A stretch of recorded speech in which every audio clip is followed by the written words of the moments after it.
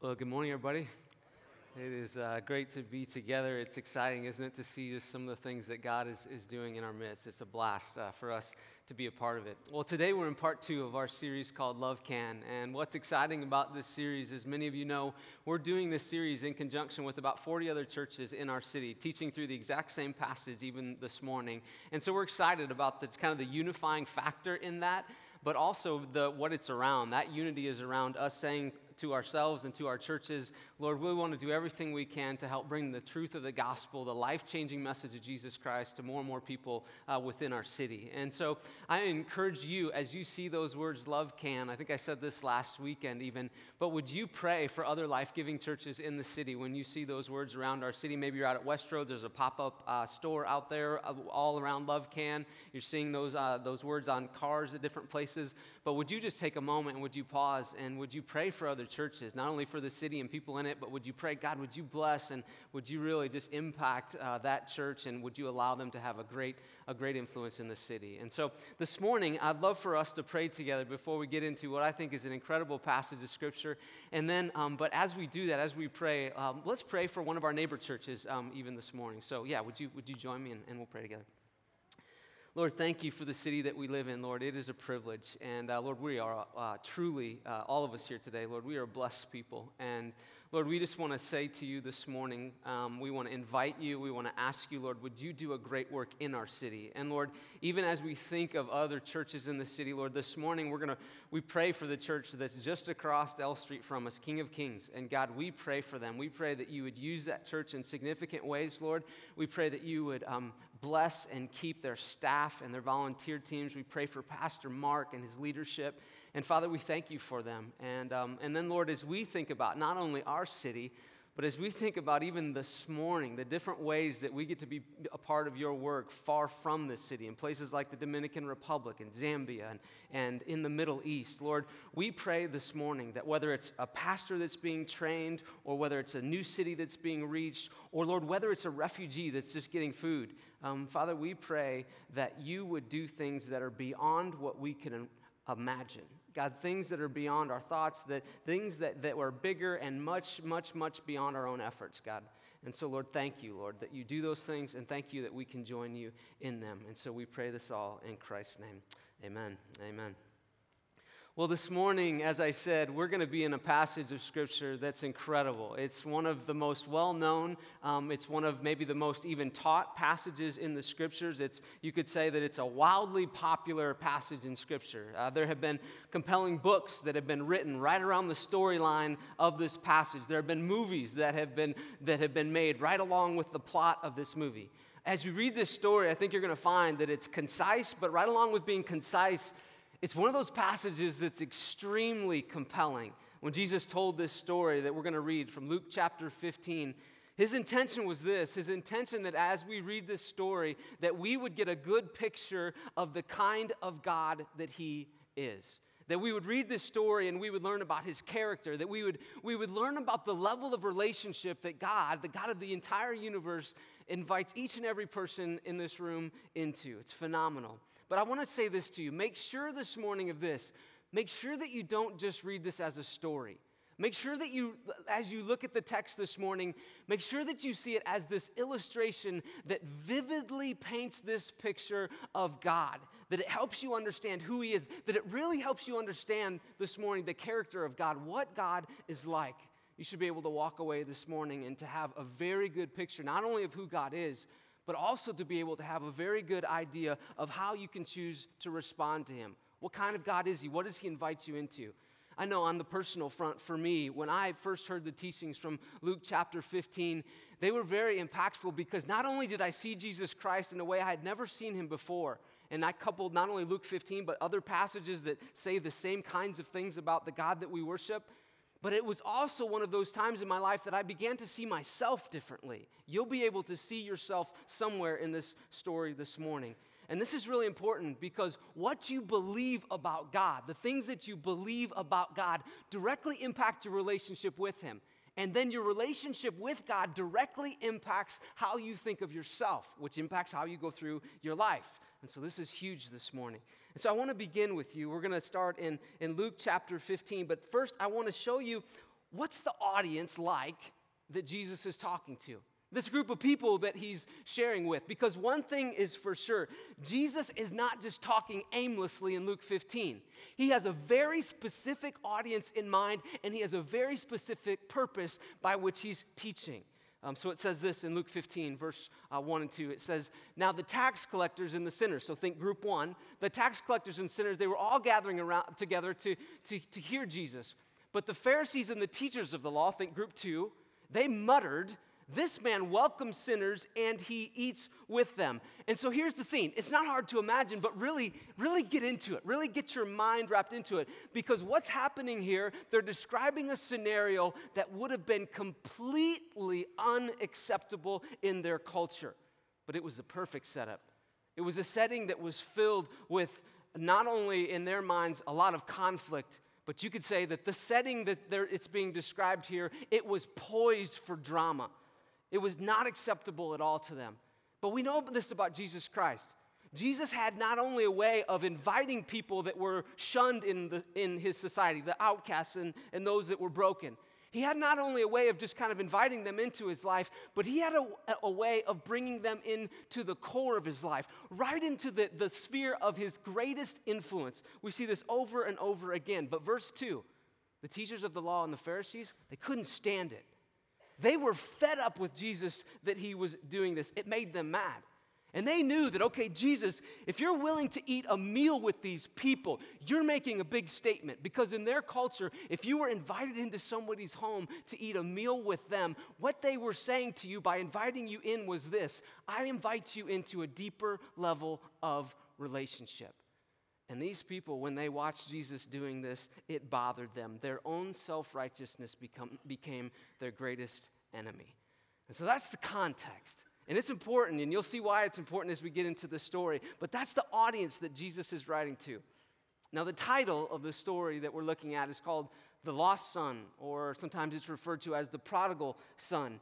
And many scholars, you could say, many pastor types, feel like this is a really bad title for this story. Because yes, what we're going to read is the story of a runaway son. But it's not just the story of a runaway son. It's also the story of an older brother, two sons actually. And there's 2 or 3 times that both of the sons are mentioned, but even more than the story being about these 2 sons, it's about the father. In just 20 verses, we see 12 different times that the father is mentioned. We're going to get a picture this morning, not just of 2 sons, but we're going to get this incredible picture of who this father is. Look up the word prodigal in the dictionary. It's described as someone who does this. They express reckless, or you could even say on an extravagant scale, that they're kind of living recklessly, extravagantly. Some would say that this story shouldn't be called the story of the prodigal son, but it should actually be called the story of the prodigal father. Because what we're going to see is this over the top, this extravagant love that this father demonstrates. And so let's dive in. It says this in verse 11. It says, Jesus continued. This is the third in this little trilogy of stories. He says, there was a man who had 2 sons, and the younger one said to his father, Father, give me my share of the estate. Now, right away, this is kind of scene 1 of a two-part story. Right away, you can't miss the mood of what's happening here. Because if you would have been there, if you would have been in the audience that day, this statement, Father, give me my share of the estate, would have been shocking. It would have been so unacceptable. It would have been a slap right in the face. Would have been huge. It was like saying this: the relationship that we have is not important, but the money that you have is what I want. It would have been like saying, I'm tired of faking it, Dad. I don't want to do this anymore. I'm sick of walking this road, but I want my share of what you've saved for me. It'd be like saying this: Dad, if I had my preference, you'd be dead. It would actually make this a lot easier, but you must be taking your vitamins because you're still alive. You seem to be pretty healthy. And so since you're not going to make this any easier, I'm just going to be real direct with you, Dad. I don't want relationship with you, but I do want what you have. I do want what you've saved for me. One scholar put it like this, the scholar who understood these times and the culture well. He said, to ask for an inheritance while the father was still alive was to wish him dead. It was blatantly saying, I want your stuff, but I don't want you. Can you imagine this? Can you imagine an adult child of yours looking you in the face and saying, I don't want relationship with you anymore. I don't want you to call me. I don't want to receive a text or an email from you. I don't want you to see your grandkids. I don't want any part of you. But I do want what you and mom have saved. And since I know you're not ready to give that to me, I'd like for you to liquidate your assets so that it can come in the form of cash. I don't want you, but I do want what you saved for me. Imagine that. That would be heartbreaking. I don't even want to say that with my kids in the room, right? Imagine the level of pain that would cause anyone, whether you have kids or not. You can feel that text. And in a very graphic way, Jesus, big picture here, guys, Jesus is showing us this is a picture of what sin is like. Sin is like this. Sin is like saying, you know what, God? I don't want your ways. I don't want to follow your rules. I don't want to come under, here it is, I don't want to come under your leadership. God, I want to do this my way. At the core of who I am, Lord, you are not going to rule my heart. I am going to do my own thing. I'm in charge. God, I'm dead to you. That is at the core of what sin is. But even more shocking than the son's request is the father's response. It says this. It says, so he divided his property between them. Now, this was a big deal. This was a huge surprise because according to Levitical law, what this father could have done was had his son stoned to death because his son was so disgraceful and his son was so rebellious. And so for him to say, and just to go about it and say, yes, I divide my property between them, it was huge. The expectation in that culture that day was that this son would be outcast. At best, he would be outcast. What the expectation was is that he would even be killed. First takeaway this morning, I think I'm going to give you 4. Maybe jot these down. Here it is. Here's the first one. God doesn't abandon us even in our greatest rebellion and rejection. God doesn't abandon us even in the midst of the most blatant form of kind of rebellion and rejection that you could give him. Know this. Before anyone in this room ever called out to God, God was calling out to us. He was remaining faithful to us. He was remaining loving to us. Verse 13 puts it like this. This is what happened next. Not long after that, the younger son, he went out, he got together all that he had, and he set off for a distant country, and there he squandered his wealth on the wild living. He had a ball. Verse 14. And after he had spent everything, there was a severe famine in the whole country, and he began to be in need. And so he went and he hired himself out to a citizen of that country who sent him to his fields to feed the pigs. Now, in Jewish culture, this was the bottom of the bottom. He longed to fill his stomach with the pods that the pigs were eating, but no one gave him anything. Takeaway number 2, here it is. God uses our circumstances to draw us back. God uses our circumstances to draw us back. The son, he goes out. He has one heck of a time. He gets into deep sin, and he's having fun with it. And sin is fun, isn't it, for a season? It has a shelf life, doesn't it? And so the son realizes that. He realizes, okay, I'm broke, I'm afraid, I'm hungry, I'm at the bottom. What will I do now? Isn't it true that God sometimes uses those circumstances where we feel like, just like the son did in that moment, I'm at the bottom? Have you ever had that feeling where you've just noticed that, wow, while I'm at the bottom, I tend to meet God there quite often? Have you ever had that experience? Maybe you got over-leveraged financially.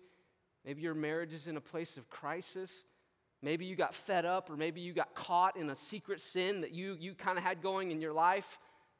But here's the thing, what can seem like your worst moment, God can use it for your greatest opportunity. What can seem like the very bottom, God can show up in that place because God uses our circumstances. Know this about your circumstances, they're not random. They're not random. God can use those, and he is not absent from you, even in the midst of, if your circumstances have taken you to the greatest place of your rebellion and your rejection. In that place, not random, God can meet you. Brilliantly, C.S. Lewis put it like this. He said, God whispers to us in our pleasures, he speaks in our conscience, but he shouts in our pain. At the bottom. Verse 17, keeping going in the story, says this. It says that when he, this younger son, key phrase, when he came to his senses, he said, how many of my father's hired servants have food to spare, and here I am starving to death? I will go and I will set out and I will go back to my father and I will say to him, Father, I have sinned against heaven and against you. I am no longer worthy to be called your son. Make me like one of your hired servants. So he got up and he went back to his father. Now imagine that. And then this is what happens though while all that's happening. But while he was, keywords, still a long way off, his father saw him and was filled with compassion for him. He's still a long way off, which tells us what? The father, what was he doing? He wasn't just busy doing other things. He was looking for his son. God always is pursuing you.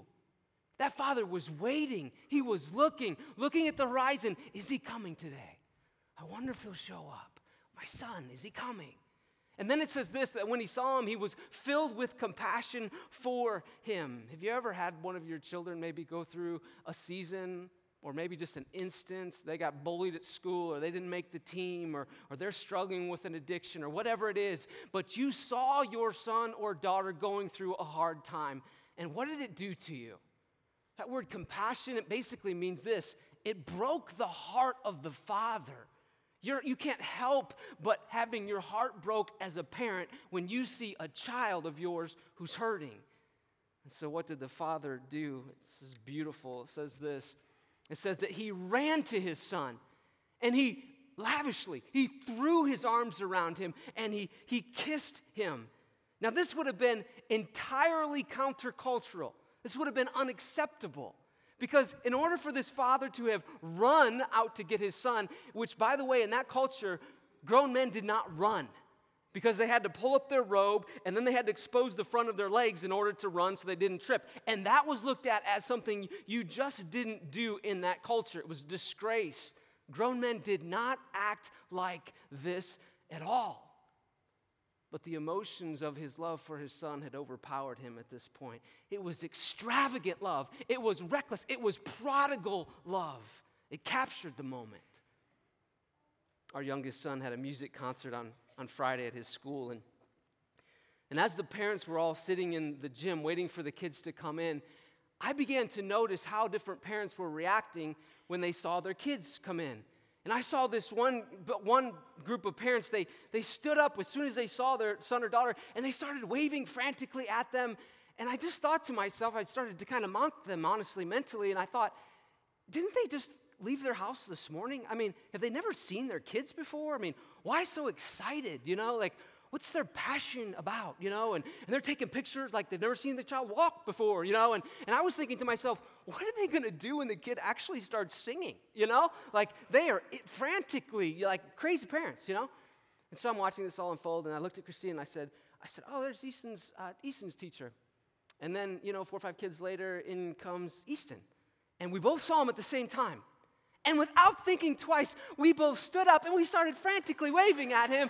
She started taking pictures, and I just thought to myself, what are we doing? We're just like these parents that I was just mocking. And then he made eye contact with us, which is like a big reward for a crazy parent, right? And so he makes eye contact with me, and I go like this to him, like, what does that even mean, right? Like, you're the champ. You're gonna sing. I don't even know what to say about it. Foolish. Totally undignified. Finally, we sat down. I looked at Christine. I was like, we should sit down. Well. But here's the thing. I saw my son. I don't know what else to say. Tim Keller says it this way. He says, the reason the father could so extravagantly embrace and kiss his son when he returned is because he had been embracing him in his mind since the day he had been gone. I thought this morning there are some of you that God thinks of you that way this morning. You have been gone. You have been away from him. And his heart and his mind pictures you coming back. You are his son. You are his daughter. Takeaway number 3, here it is. Jot this down. God's love never grows weary. It never grows weary. If you open your heart, even a sliver to God, God is telling you this. My love does not grow weary for you. God never says, I've spent all my love and grace. I'm out. I'm off the clock. God never speaks to us that way. And so then this happens, verse 21, continuing in the story. The son is ready. He's got his speech ready to go. It says, the son said to him, Father, I have sinned against heaven and against you, and I am no longer worthy to be called your son. But before this son can even get his speech finished, his father does what he's been planning to do all along. Verse 22. He says, but the father said to his servants, quick, bring the best robe. Like, give him the very best, my robe.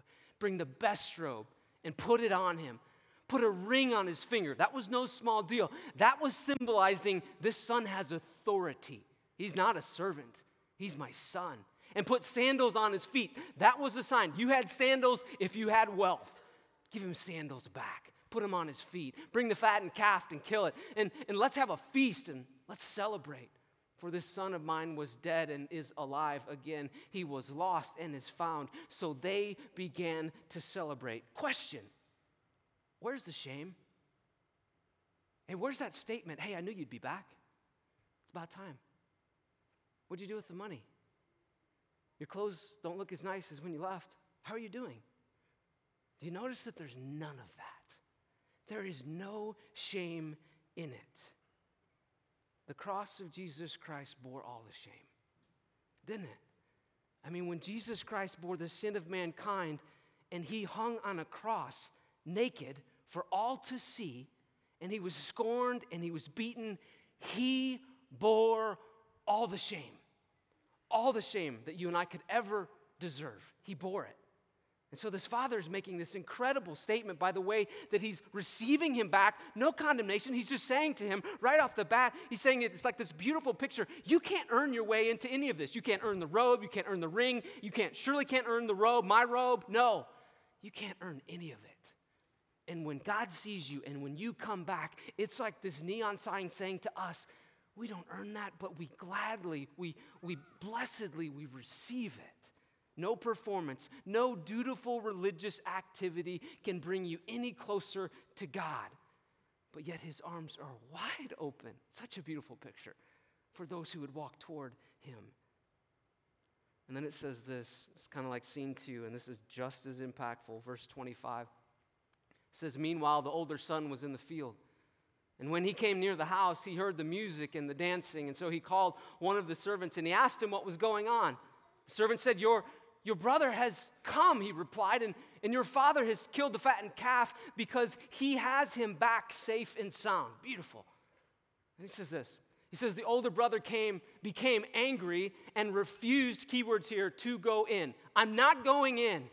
So his father, those two words, if you underline in your Bible, underline those two. So his father went out and he pleaded with him.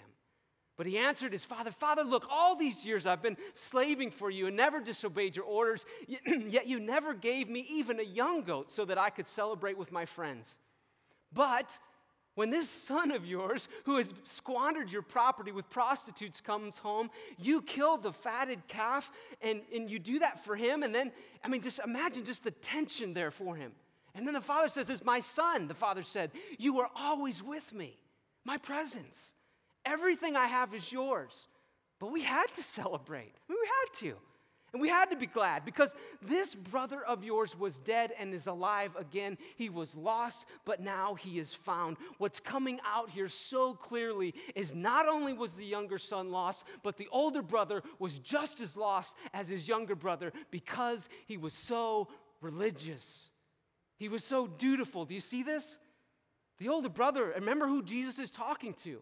The audience of Jesus is religious people. He's making a big statement here. He's saying, yes, the younger son was lost in his rebellion, but yes, older son, you were lost in your pride because you clearly have become nothing like me, because your heart should go out to the one who's lost.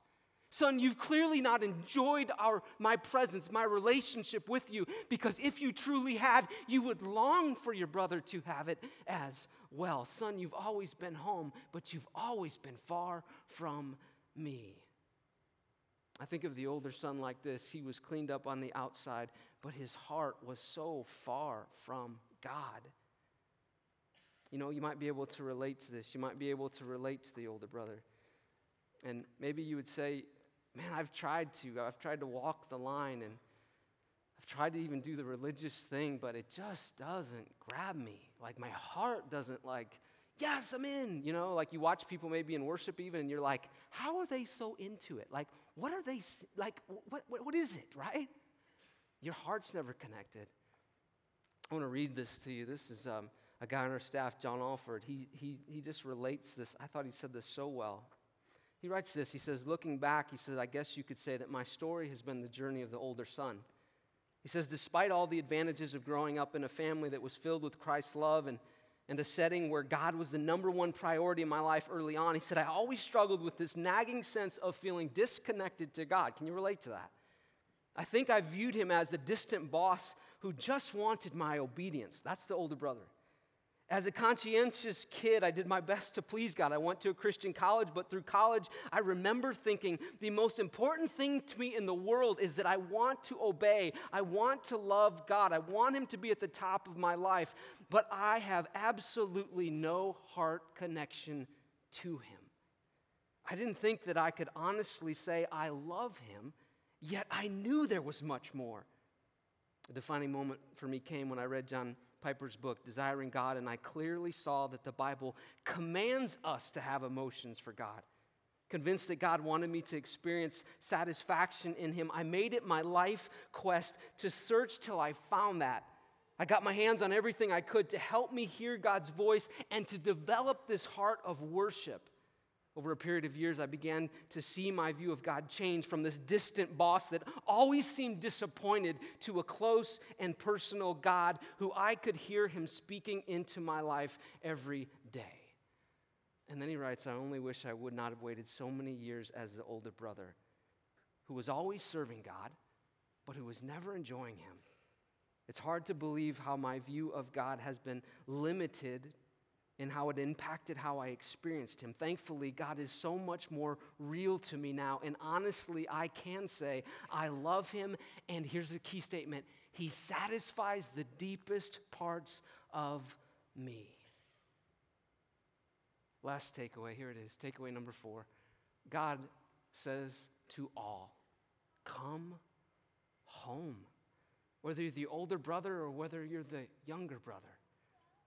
A couple years ago, I was with two of our kids at Menards, and we were doing this project. I don't know if you ever have these, but whenever we do a project around the house, I think I'm going to go to Menards or Home Depot or Lowe's like twice, and then I go like 25 times, you know what I'm feeling? And so we were there like for the whatever time of the weekend, and I remember walking in with the two boys, and they were getting pretty comfortable with the store because we'd been there so much, and so the older one, who was at the time 8 or 9, he said to me, he said, is it okay if me and Easton was 3 or 4 maybe, he said, is it okay if we just go over to the other part of the store while you figure out what you need to do? And I said, yeah, that'd be fine, you know, and I can tend to be a little too comfortable with distance from my kids in that way. And this has happened a lot. And so they went, and I finished what I needed, and it took a while, and so then I went to get them because they hadn't come to get me, and so I went looking for them. I couldn't find them anywhere.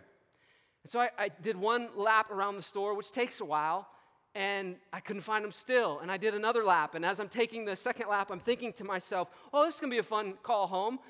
Christina, sorry, I lost the boys. Yeah, you don't want to make that phone call, right? There's nothing good about that. And then as I made the second lap, I thought to myself, how horrible would it be if I have to get in my truck without the boys? And it was starting to bother me. Made the third lap around the store, didn't know what else to do. Went to the front, and I said to the gal, and I'm like getting uptight now. And I was like, hey, I've lost my boys. I've looked really hard. I need to do next step here. And so she got on the intercom, code Adam, which is like, woo, the big deal, right? Missing child. And so then she gets on the intercom, though, and she says, would Aiden and Easton dart? I love it when they put the last name in for the whole, Would Aiden and Easton Dart, please come to the front of the store? And so I've stood at the front of the store for several minutes, and finally I see them coming. And Aiden is holding his little brother's hand, and they're walking, and Aiden looks a little bit afraid. And so I walk up to him, and wow, where have you guys been? I'm so glad to see you. I give him a hug. And he looks at me, and he goes, I'm sorry. I'm so sorry, and said something about his brother. And then I said, no, it's okay. I'm just glad to see you. And he said, are we in trouble? He said, I'm sorry. And I said, no, you're not in trouble. I said, I just really worried. I'm really glad you're here. And then I thought about it a little bit, and I looked at him. I said, wait. I said, you're not in trouble unless you tell your mom, And I said, do you understand me? Like, this is just us, right? And all of Menards and whatever, And here's the thing. The greatest truth, please don't miss this morning. The greatest truth is that God says to you, come home. Come home. If you're the older brother and religion to you is just a waste of your time, you are right along with Jesus Christ, because that's what he said about it. But he invites you into a relationship where you can know him, where you can be known. If you're the younger son and the thing that's kept you away from God is this consistent rebellion, there are two types of people that never experience the good news of Jesus Christ. They're the rebellious because they're having fun, and that fun will run out. And then there's the proud who are just too good. They're just, I can do it myself, and I'll walk the straight line. If you're the rebellious, would you come home before maybe even you get to the bottom of the bottom? And if you're the older brother this morning, would you say to yourself this? Would you say, God, I want you for you. I want my heart to connect with you. Because know this, you are just as far from the Father as the rebellious son. And he is just as excited to see you. And he longs for you to come home. And so this morning, I just want to ask you, who do you relate more to? The older brother, or maybe it's the younger one today? And then ask yourself this key question. Have you had the experience where you have said, I want to come home? Because when you do that, and you can do that so simply, you just call out to this good God that we have, and you just say to him, I realize I've been gone. The son, I love it. What was that phrase again, guys? It says he came to his senses. He had this moment where he looked ahead at his life and he said, I would be better to be a servant at home than to be a slave out here. And what's beautiful, though, is God says to you, you don't have to be a slave over here. You can be a son and you can be a daughter of the living God. And so I'm going to pray for us this morning now. And I just want to invite you, whether you're the older or the younger, would you take that invitation to come home? So yeah, let's pray together. Heavenly Father, I thank you for stories like this that help us see you as the Father that you are. And this morning, we just want to say to you, God, we want to come home. Maybe you're here today and you would say, you know what, I am the younger son. I have been giving God the hand all of my life, or I'm in a season at least where I am. I've said to you, God, I don't want you as the leader on my life. I don't want your ways. I don't want your rules. I don't trust my future with you. And maybe this morning, would you just say to him, I am at the bottom and I come home. And just as that vivid picture that Jesus gave us, you can experience, you can even just imagine right now, the Father embraces you. And then maybe you're here this morning and you'd say, no, I'm the older brother. We don't know how the parable ends. We don't know how that story ends, actually, but you can write an ending for yourself today, a story like John's, where you say, you know what, God, not only do I want to follow you and serve you, God, but I want to know you. And today I latch on to the fact that you know me at the deepest level of who I am. Lord, thank you for these truths. Lord, thank you for the kind of God that you are. And we pray now that you'd be honored as we worship you in this place. We pray in Christ's name.